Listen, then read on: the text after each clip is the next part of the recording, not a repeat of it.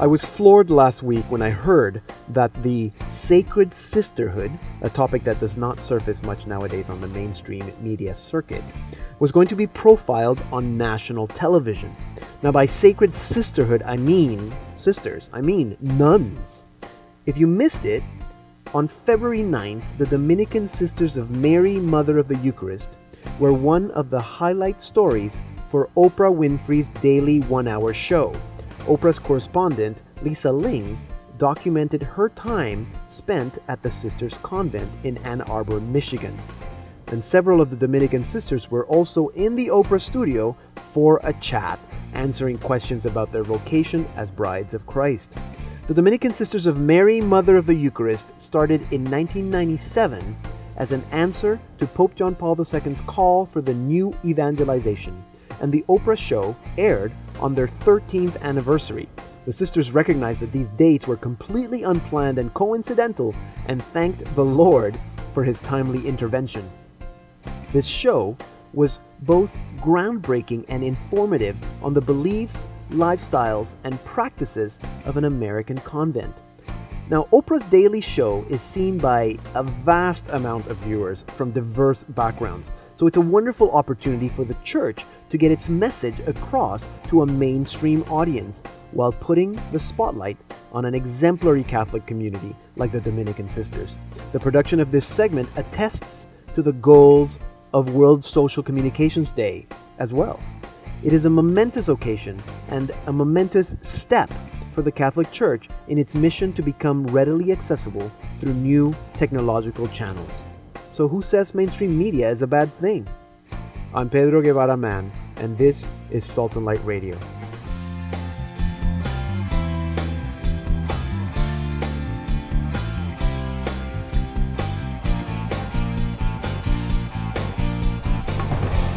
Hello and welcome to Salt and Light Radio. I'm Pedro Guevara Mann. I'm Krista Matrenko. And in a little bit, Mary Rose will be with us with some news about what's happening across the country. And Chris, we have news today? Yeah, we'll be talking about the Pope's message for Lent, as well as his meeting with Irish bishops in light of the sexual abuse problems they've had in the country. But also, we're going to be speaking about the Olympics and whether Canada is doing a good job in representing itself. Yeah, I'm actually looking forward to that conversation.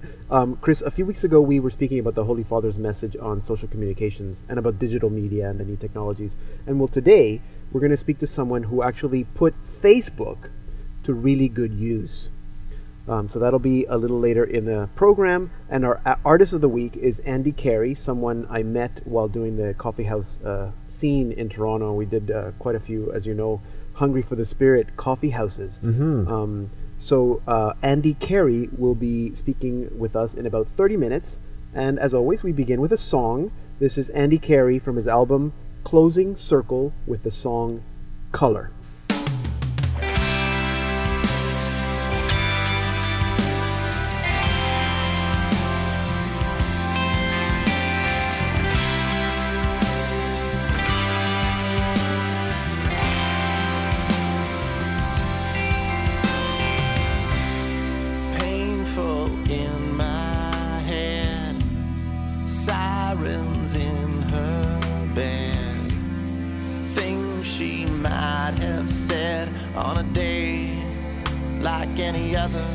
Changes count the years.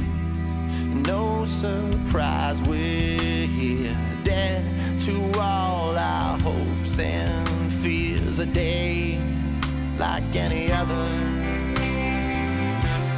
and that's when you shine,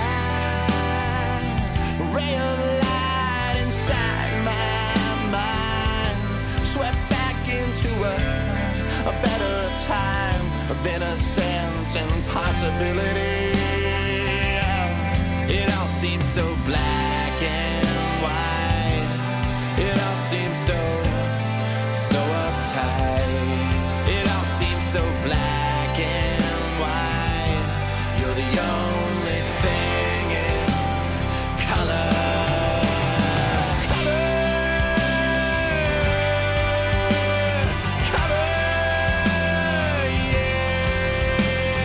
Color.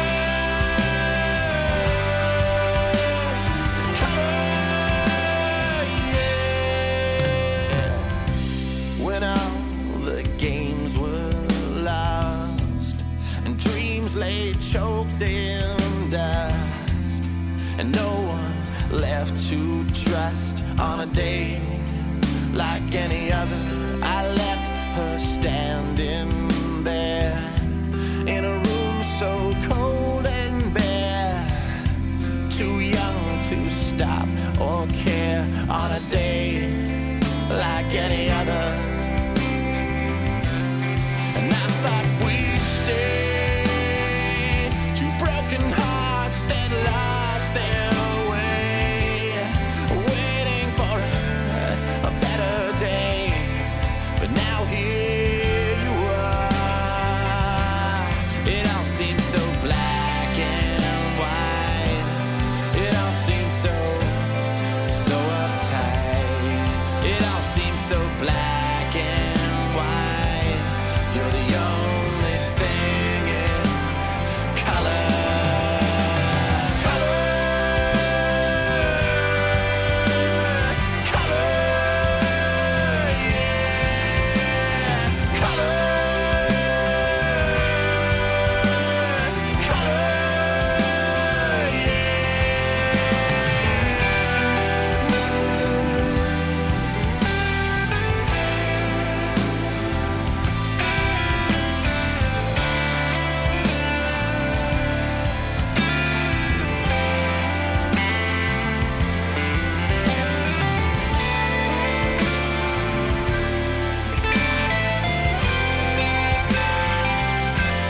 It all seems so black and white, so uptight, so black and white. You're all in color. Color, yeah. Color. Color, yeah.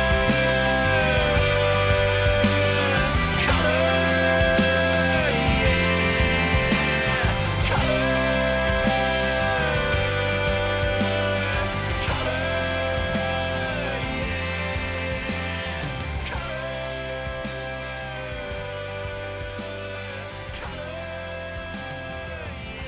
That was Andy Carey with his song Color from his album Closing Circle. You're listening to Salt and Light Radio. Our email address is radio@saltandlighttv.org, and our blog can be found at saltandlighttv.org/blog. My name is Pedro, and here with me now is Mary Rose for the first half of our events segment. That's right, Pedro. So we're going to talk again about 40 Days for Life. I'm not going to repeat what I said last week, but as I mentioned before, 40 Days for Life began Ash Wednesday. Begun, yes. Yes, and will be on through March 28th, Palm Sunday. And each day people pray and fast and stand vigil outside abortion clinics. They do outreach to the community, basically. It's a very peaceful, prayerful approach, especially for those of you who feel uncomfortable about speaking out too loud. It's very, very, very peaceful and prayerful. Mm-hmm. And people are welcome to come in any day they can, come in and out. So as I mentioned last week, that in Canada, 4 provinces are participating. So check the website 40daysforlife.com. That's 40daysforlife.com to find out if it's taking place anywhere near you. Mm-hmm. And there have been just 5 of these 40 Days for Life campaigns. And I'll just mention a few of the countless blessings because I never mentioned them last time. Yeah. So one is more than 9,500 church congregations have participated. Wow. Reports document 2,168 lives that have been spared from abortion, and those are just the ones we know about. Yes. And 27 abortion workers have quit their jobs and walked away from the abortion industry. Yes. So again, check out 40daysforlife.com, 40daysforlife.com. Mm-hmm. Now in Winnipeg, 2 different things I like to talk about. One is regarding the cause for the Haitians because of the earthquake that happened January 12th. Yeah. Some of you may have heard of Alex Jean-Paul and his wife in the news on TV or in newspapers. Now, Alex is originally from Haiti, and he and his wife Gertrude went to Haiti to assess construction progress in 2 elementary schools being built there. And so they were there during the earthquake in Port-au-Prince on January 12th. So they experienced for a short while the suffering of the people. They even spent 2 nights on the streets of Haiti. And so while taking pictures, they promised the people that they would tell their stories of hardship and hope. So since their return to Haiti, they've been asking Canadians to think about the long-term support for the Haitian people, specifically with regards to housing, food, medicine, and schooling for the children. So on Sunday, February 28th, in the Archdiocese of Winnipeg at 7 p.m., Alex Jean-Paul will speak about his experiences in Haiti, so you can join him and his wife at the Saint-Emile Parish Center in Winnipeg. At the same time, or a few days before that, in Winnipeg, on February 25th, a Thursday, from 6:30 to 8:30 p.m., if you show up at King's Head in the Exchange District of Winnipeg, you can listen to guest speaker Father Kevin Smith on the topic of vocation. And you'll also meet new people, engage in conversation about why you do or do not have a religious vocation, or you can just grow in your faith. So for further information, contact the Office of Youth and Young Adult Ministry at youth@archwinnipeg.ca. And finally, in Toronto, Toronto has its own Theology on Tap experience, and this topic in Toronto is a heavy one. Catholicism and Homosexuality, a Journey of Discernment. That's on February 22nd. You can join young adults 19 to 39 at the Duke of York Pub for a social evening of thought-provoking discussion on this topic. And the guest speakers are Dr. Moira McQueen, Canadian Catholic Bioethics Institute, and Dennis Costello, Catholic Family Services of Toronto. Munchies are provided, cash bar, so come and bring a friend. For more information, visit faithconnections.ca, a ministry of the Sisters of St. Joseph of Toronto. Yes, and they do great work with the young adult ministry. Thank you, Mary Rose. Mary Rose will return in a little bit to tell us all about how the Church of Vancouver is dealing or coping with the Olympics. You're listening to Salt and Light Radio on the Catholic Channel and on the internet at saltandlighttv.org/radio. I'm Pedro Guevara Man, and now here with me is Chris, the Irish bishops. That's right. It was something that that we've known about for a while, and it finally happened on Monday. Irish bishops met with the Holy Father. They each had an opportunity to spend several minutes with him to discuss the sexual abuse crisis which has come up in the country, and to be able to speak frankly with them. The problems are not only the sexual abuse crisis itself, but unity among the bishops and what should be done, differing opinions of whether who should resign, and so the Holy Father was able to speak with the protagonists there and develop a better sense for the problem. And he addressed all the bishops, saying that sexual abuse of children and young people is not only a heinous crime, but a grave sin which offends God and wounds the dignity of the human person created in his image. This is from the press release from the Holy See Press Office. He also talked about a crisis of faith contributing to this, and from this crisis of faith, a lack of respect for the human person. And he says that this weakening of faith is a significant contributing factor to this phenomenon of sexual abuse of minors. And it follows in the sense that, obviously these kinds of actions are very much contrary to the faith, and somewhere along the line, people seem to be thinking that this could be somehow acceptable. So this is his train of thought, and he thinks there needs to be deeper theological reflection, improved human, spiritual, academic, and pastoral preparation. And he showed the bishops a draft of his pastoral letter that he's going to be sending the Irish Church. And this is something that they were able to to comment on, and which the Holy Father will be releasing sometime during Lent. And so this whole meeting with the popes, with the Pope and the bishops, which is a very intense situation. The Holy Father said that this is sort of something that the Church should be reflecting on during Lent. And it follows from his own Lenten message that he released, and also his message during the traditional penitential procession that he did from the Basilica of St. Anselm in Rome. So it's not in St. Peter's, but in St. Anselm that they do this procession. Right. And then they go to the Basilica of St. Sabina, Yes. where he celebrated Holy Mass and the blessing and imposition of ashes. I'm sure many of our listeners had the ashes imposed on them and their respective parishes. And he said that this marking of the forehead allows us to recognize our own iniquity And recognizing our iniquity is the first act of justice. I thought it was a really interesting point. Yeah. He also said that Jesus' 40 days in the desert, that was his Lent. This was his experience of Lent. And following Jesus into our own Lenten desert, it's a necessary condition for us as we want to participate in Easter and the Exodus. And so we must follow Jesus into the desert. Thank you, Chris. So that's the news for now. And Chris will return in about 20 minutes so we can together travel to the Winter Olympics in Vancouver. So we look forward to that. You're listening to Salt and Light Radio on the Catholic Channel, Sirius 159 and XM 117. People everywhere have been thinking about Haiti, donating money, sending supplies, praying. Some people have even gone down there to help. But Nicholas Ferreira found a fairly unique way to help through Facebook. Nicholas joins us now on the phone. Nicholas, welcome to Salt and Light Radio. Thank you very much, Pedro. So Nicholas, how were you feeling when you heard about the earthquake in Haiti? Well, as the first news reports came across my television screen and I was reading about it, I just couldn't help but be astounded at the numbers I was seeing. The number of people that were affected by this, it seemed out of any proportion I'd seen in recent history.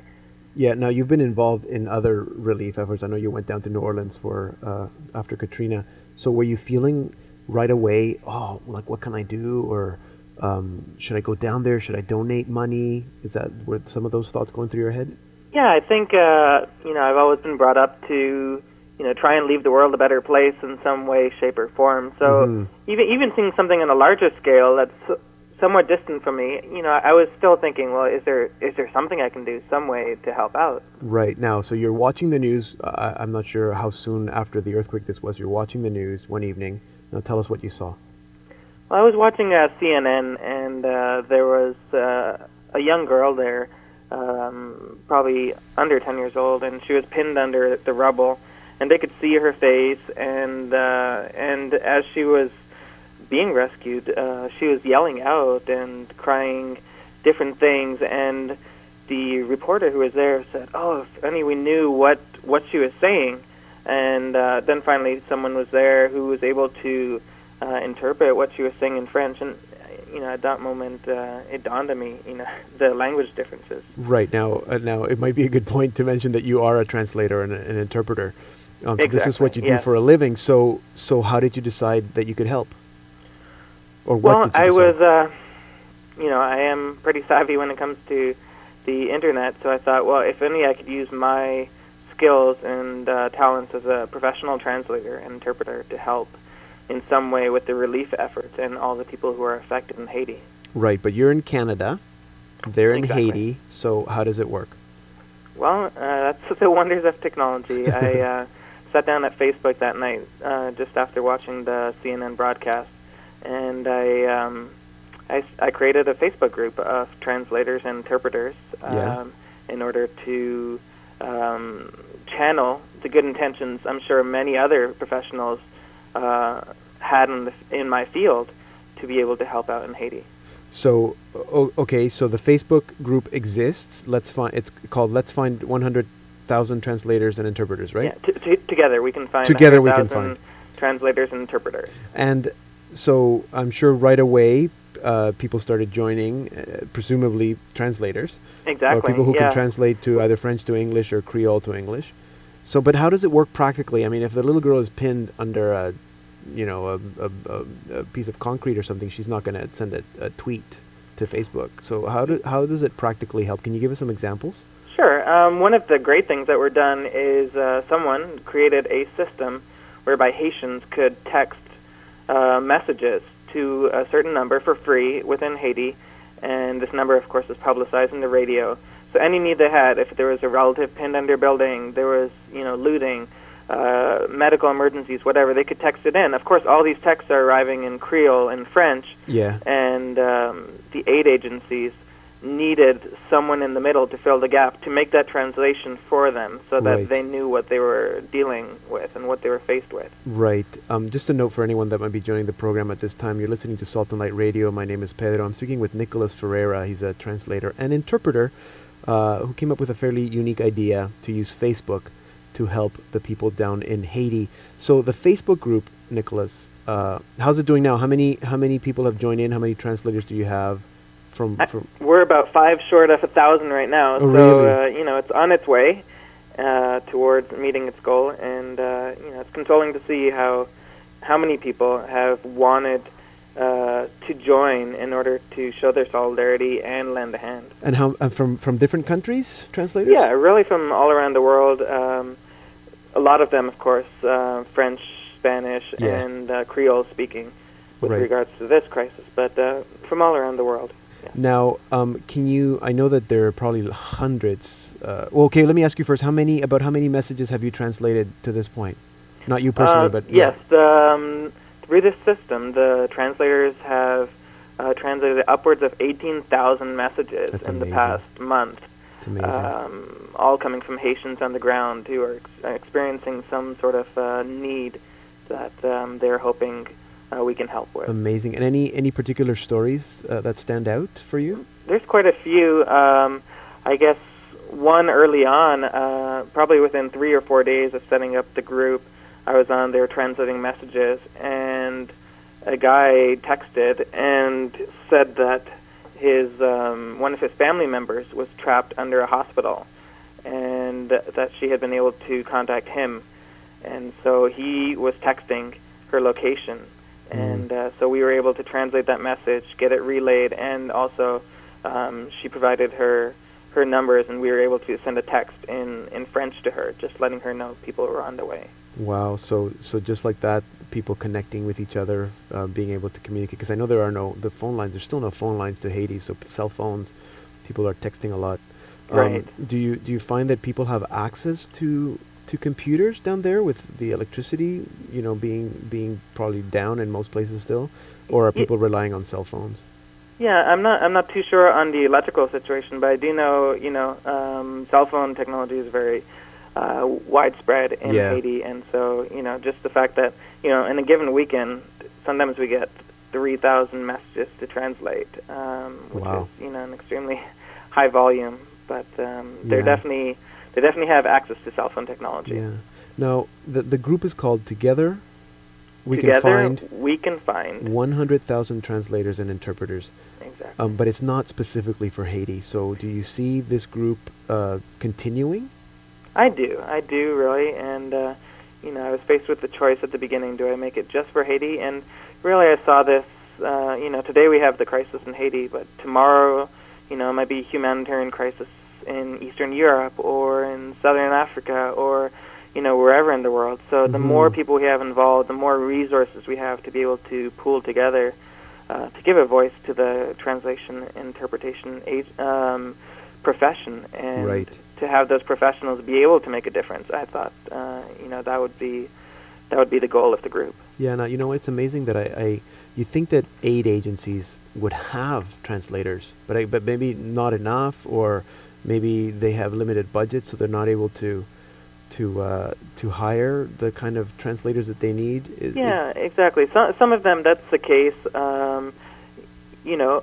Say, for example, the U.S. Red Cross, the American Red Cross, they were looking for a group of 30 to 40 interpreters to go volunteer for a month on a military ship, American ship that's in the Port-au-Prince harbor right now. Right. All the victims are being airlifted there for medical attention. Right. So there's been a group of interpreters there for a month, another group going on shortly.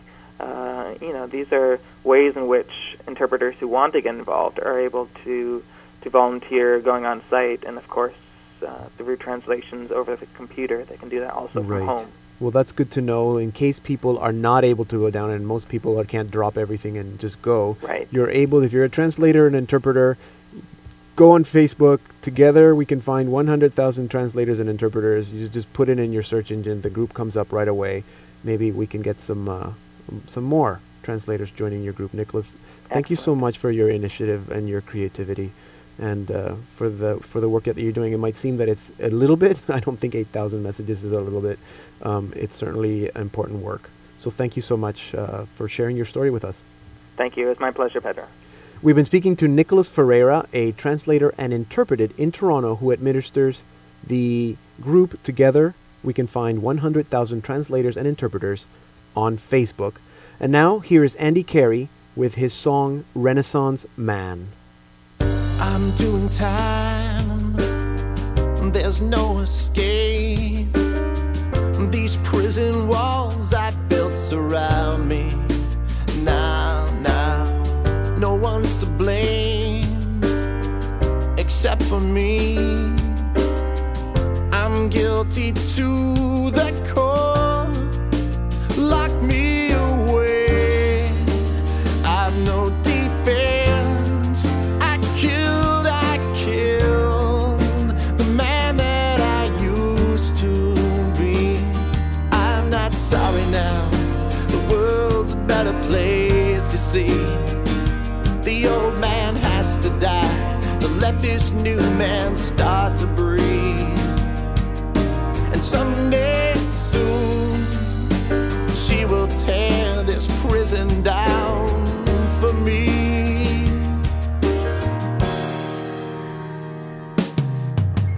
I see you crying for what might have been. Don't waste your tears on what you can't change. Oh no. And what I killed was already dead inside. But now I've been reborn into these walls, towering high, when the floodlights shine, robbing the shadows blind. I'm not sorry now. The world's a better place, you see. The old man has to die to let this new man start to breathe. And someday soon she will tear this prison down, you'll see.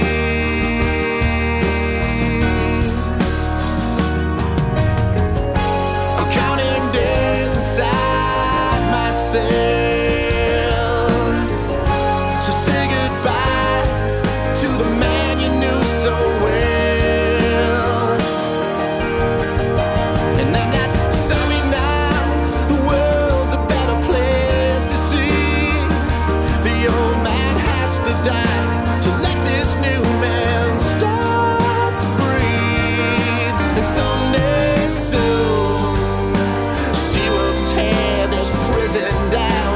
And someday soon she'll tear this prison down, and I'll be free.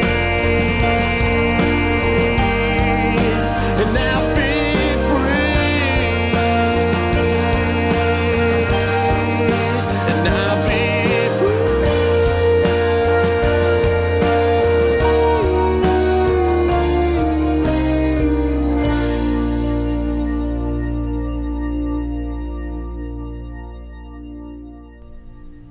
That was Andy Carey with Renaissance Man from his Closing Circle album, and we will be speaking with Andy in about 5 minutes. But first, here back with us is Krista Matrenko, our news correspondent, to tell us more about the Olympics. That's right. It's an interesting position as a Canadian to see the whole world watching us. Yes. Because I think generally Canadians kind of like flying under the radar. Yes. And but now all the world is focused on the Olympics, and so it's interesting to see what other countries think about us. Yes. I don't think many of our American listeners are complaining too much about the Olympics. After all, they're raking in already a very significant Yes. medal haul. Yes. But there has been criticism about some of the glitches. Yeah. Certainly in the opening ceremony, that one pillar on the That was inside not of able the to come stadium, that was a little bit embarrassing. Mm-hmm. And regarding the outdoor flame, there was also criticism about this because of the barbed wire fence around, and Yes. and it was almost like it was made for broadcast, and the people who wanted to see it with their own eyes were having some trouble. But this was addressed. However, our own Alessia Dominica who works here at Salt and Light in the production team. She wrote a blog on Salt and Light, which was actually criticizing our media. and the overzealous enthusiasm that followed Alexandre Bilodeau's win. And he, when he won Canada's first gold medal on our home Olympic teams, on our home Olympic games, Yes. rather, on our own soil. Naturally, the media made a very big deal about this, and I think most Canadians did, really. And Alessia said that the media shouldn't be giving him a savior-like status, that this was inappropriate for professional sports journalism, and that she worries that Canada will be seen as domineering and boastful.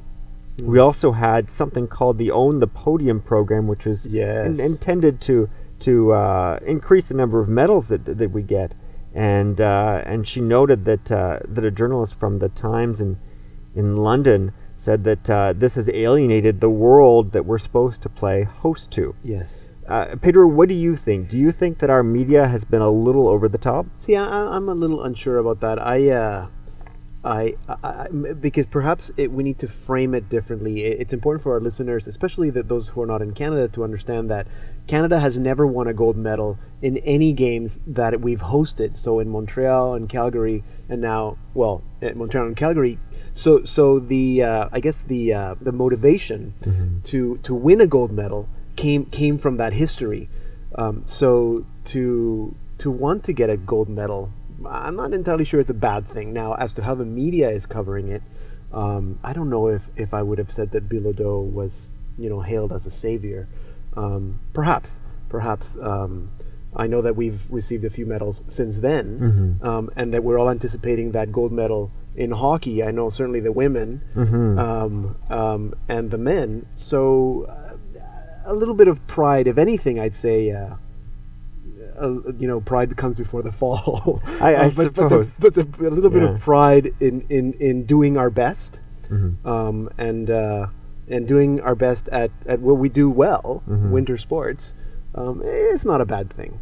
Well, you certainly can't fault this freestyle skier, Bilodeau. He was very, very humble, and even in the medal presentation that followed. However, my take on this is that the Olympics itself is very, very over the top. These evocations of Olympic spirit and these high ideals, and it's a spectacle. It's a spectacle. But I'm not sure that Canadians covering the Olympics is so very different than us as Catholics covering the church, and that we do allow for a certain degree of celebration for our own community. Yeah, exactly. If I can say one more thing, I think it's more interesting how the media covered our first medal, which was not a gold medal, it was a bronze medal. And it seemed that everybody expected, and I can't remember the woman's name. Well, Jennifer Hale. Jennifer Hale, I think thank she you. won silver. I think she won silver. Sorry, silver. But she expected gold. She expected gold. Everyone expected that she would win gold, and then she won silver, and it was like, oh, okay, let's not cover her. And she was extremely humble, but also I think that what she said in terms of, I did my best, this is great, this is not an embarrassment, a silver medal, it's a silver medal. And the idea that the silver and bronze are not the losers, the first two of the losers, but rather the idea that they're, the top three in the world. It's interesting.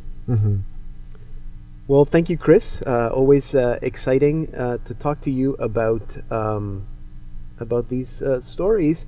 So that was Chris Dmytrenko, our Salt and Light Radio news producer. If you'd like to comment on anything you hear on our program, we'd love to hear what you have to say. Send us an email, radio@saltandlighttv.org. Are we doing a good job at the Olympics? I'd love That's to a know. great question. Are we doing a great job at covering the Olympics? And are we doing a good job on the Olympics? Send us your email, radio@saltandlighttv.org. This is Kyle Hyman from Papua, and you're listening to Salt and Light Radio on the Catholic Channel, Sirius 159, XM 117. Several years ago, we used to run a Catholic coffee house in Toronto called Hungry for the Spirit, and it was a wonderful initiative which brought together many talented artists of faith. One of them was pianist, singer, and songwriter Andy Carey, whose music we've been listening to, and Andy joins me now on the phone. Hello, Andy. Hey, Pedro, how are you doing? Welcome to Salt and Light Radio. Well, it's nice to be back. Yeah, thank you. So, we've been listening to some of your songs, Color and Renaissance Man. We're going to hear at least one more in the time that's left in the program. And I'm sure that I know that when I first heard your music, I had the same thought, and I'm wondering if our listeners have the same. They listen to your music and go, that sounds very secular. It's not. I thought this was a Catholic show. Why are we listening to this music? So I guess the question is, you have a choice to do religious music or Catholic music. You are a Catholic. You're practicing your faith, but you're choosing to do secular. First of all, would you say that your music is secular or not? And then why have you chosen to go in that direction? Well, I think that the music's definitely accessible to the secular market, but I think it's accessible, to a spiritual or a faith-based market as well. Just simply because, I think if you were to get into my background and certainly what influenced me in terms of my musical development, even there's a tremendous amount of spiritual and sacred music in my past that is infused in the music, but it's almost like a parable. Okay. You'd have to dig deeper than the story, to see the spiritual significance in the songs, and that's purposeful. I mean, I try to imbue each song with a message. Yeah. But it isn't necessarily apparent on first listen, unless you're looking for it. So it's kind of like those, the situation where people look but they don't see, and they listen but they don't hear. So there's a certain element of that as well, and it's kind of I guess in a way leaving it open to the listener to dig deeper if they want to, and if they don't, it still stands on its own in a from a musical standpoint. Now, in terms of the message, if every song has a message, is the choice to make it not to have the listener have to dig deeper also a choice to not beat them over the head with a message? Well, yeah, I guess that's true. I mean, I guess when you say beat them over the head, I mean certainly the songs don't use the word Jesus or the cross necessarily. They're not songs that are intended to be part of a Catholic Mass. But that doesn't necessarily mean that the songs aren't spiritual. I mean, even a lot of the parables don't use the word Jesus or the cross either. I mean, they're really just stories on their own, of their own right, and so the significance of them, can be gleaned in the context of a mass. Just simply, similarly, I think the same thing could be said of the songs. I mean, some songs you can't stretch that too far if it's simply a relationship song, along the lines of Color. But even in Color, there's elements of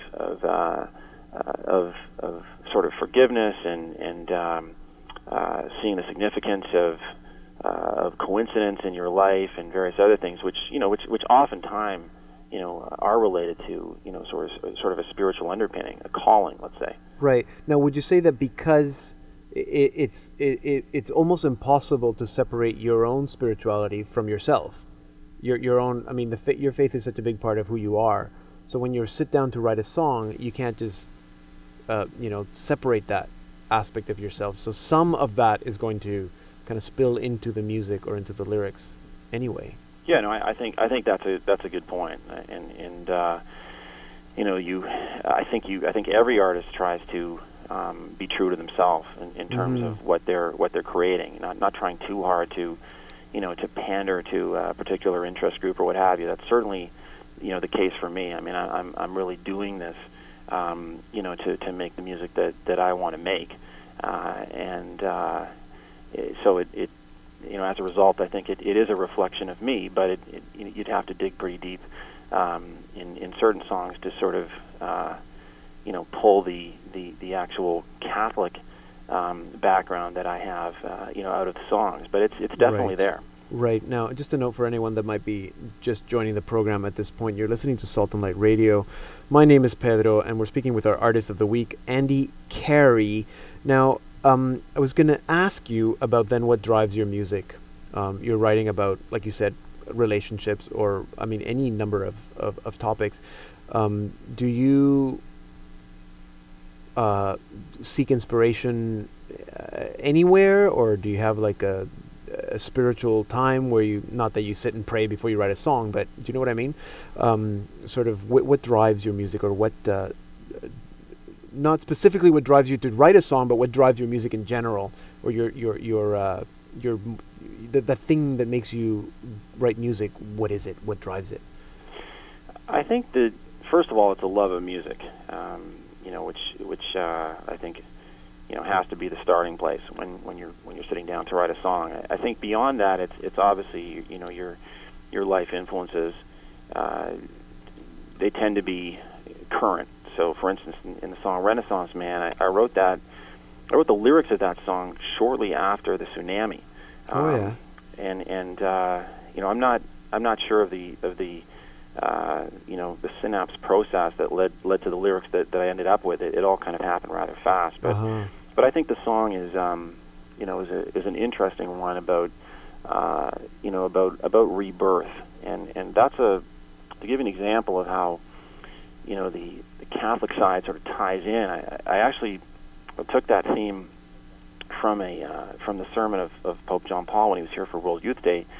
It's not in the text of his sermon, but he at one point he said that young people have to give birth. And I really took that to heart at the time. It was a time when I was doing a lot of writing, and the concept of a Renaissance man is someone that sort of looks at their life and says, hey, what am I going to give birth to in my life? What am I going to create? And for me, the songwriting process is sort of a manifestation of that process. First of all, bringing a song to completion and then recording it, bringing a CD to completion, but the actual subject matter of a lot of the songs deal with that search for what am I supposed to do with my life? What am I supposed to be? What is my calling? And sometimes that once you sort of have a hint of what that is, it does kind of require a rebirth. And the prison walls that Renaissance Man talked about in the lyrics is sort of that that feeling that sometimes you're kind of like the seed that's germinating but hasn't actually broken the surface of the ground yet and sprouted into something, but it's kind of a lonely process, but you have to kind of suffer through it to get to the rich harvest. Now you have 3 albums, and I know you're working on a 4th one. Is that correct? Yes. What are your hopes for your, because you're not a full-time musician, you have a day job. What are your hopes for your music, or your hopes for your listeners? Well, I think for hopes for the music is that it continues. I mean, it brings so much joy to me, and I think it's such an important part of my life that I just obviously want to continue to play the piano. I continue to want to sing, and I continue to want to write songs. So I think the love of music is something that I want to continue. What was the second one? In terms of how you hope your music would impact, I guess, the listeners. Well, I think I also came to a point in my life where I realized that just developing music by yourself is kind of wasting the gift, and so I invested, as I still do, in the songwriting process with the intention, to share it with other people in the hopes that they'll get something out of it. I think it's, I look at songs almost like, children in a way, that you do give birth to them, but ultimately you can't really control, what they're going to grow up to be. And to the extent that, that someone's listening to my song at a certain point somewhere in the world, I mean, I don't have control over that, but I kind of have faith and hope that someone will get something positive out of it, and from my journey that will help them. Neat. Yeah, that's really profound. That I like that image, that songs are like children. We give them birth, but we don't know what they're going to grow up to be. I like that.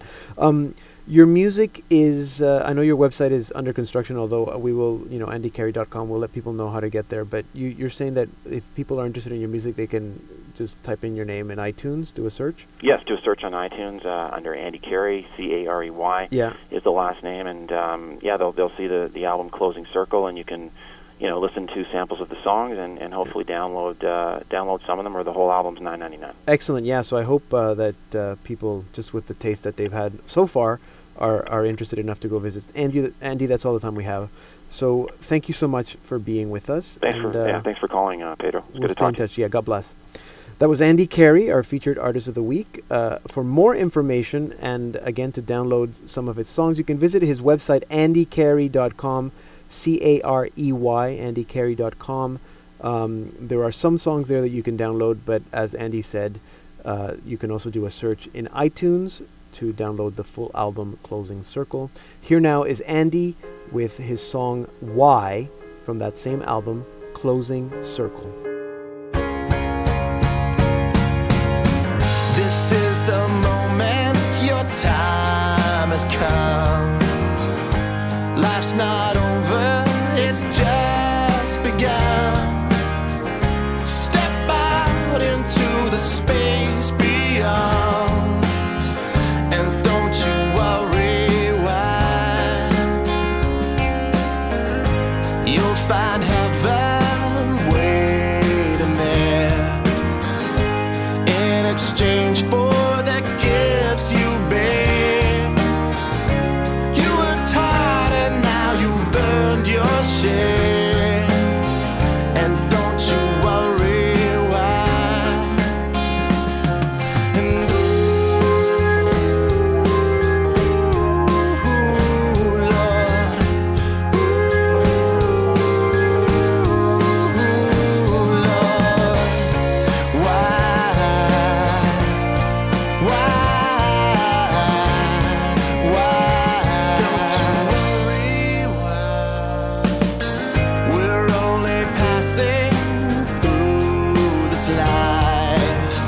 And disappearing in a trail of light, the future written in a starry sky, and don't you worry why. And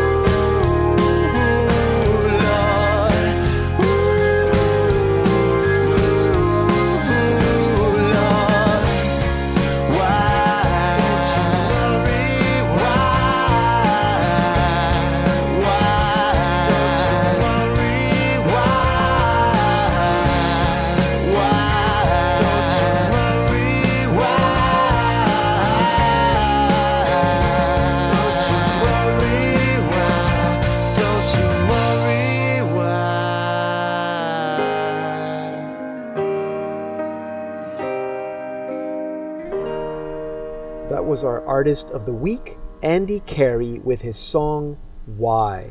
I'm Pedro Guevara Mann. You're listening to Salt and Light Radio. Our email address is radio@saltandlighttv.org, and our blog can be found at saltandlighttv.org/blog. And now again, it's time for events. Here back with us is Mary Rose, and we go to Vancouver. That's right, because today is day 9 of the Vancouver Winter Olympics. And I know we're all excited about our Canadian athletes and all the medals we're getting, but there are Catholics behind the scenes in Vancouver ministering to the public at large. So let's go to them. And if you've ever come across the blog, ClaytonEmo.com, that's ClaytonImoo.com, you'll know who I'm talking about, and that's Clayton Emo himself, the director of the Youth Ministry Office for the Roman Catholic Archdiocese of Vancouver, and the person who runs this blog. And I spoke to him earlier this week. Okay, so Clayton, I got onto your blog site, and I'm really impressed with all the funny, upbeat, and down-to-earth video blog, your daily updates about the Olympics. Well, thank you. So I'm wondering, aside from, giving your own perspective about what's going on and what you're doing, what else would you say you really hope to achieve with these video blogs? Well, firstly, thanks for watching them. I really appreciate it. So you're one of the two people that I do know, you and my mom. And your kids and your Yeah, there you go. wife. Okay, so maybe there's a few. There's a couple of reasons why I want to do it. Number one, it's just obviously a creative. Anyone who's blogs and does video or writing, I think it's a nice creative outlet to at least hone my skills, so to speak. But more importantly, I just really wanted to showcase what the diocese is doing. Now, you mentioned that Archbishop Miller is really supportive of what you're doing. Yes, he's aware of the blog. He's seen. I try and do them every day, so I've done about 12 now since the week before the Olympics, and he's seen at least a few of them because we've had a couple of conversations, and he's in a couple of them as well. But he is very supportive, and so much so that giving me permission to link my personal blog up to our diocesan website, the Archdiocese of Vancouver and the Youth Ministry Office website. No, what I didn't know was that there's an archdiocesan ministry in Vancouver to the athletes, I guess, and all the people gathering there. Can you talk about that ministry? Sure. Are you talking about the Welcome Center, Mary Rose? Yes, the Catholic Hospitality Center. Yeah, we have a really neat opportunity here. Our building, our pastoral center, is one block away from BC Place, the main stadium where everything is happening. So we're right on the heart of Robson Street in the heart of downtown Vancouver.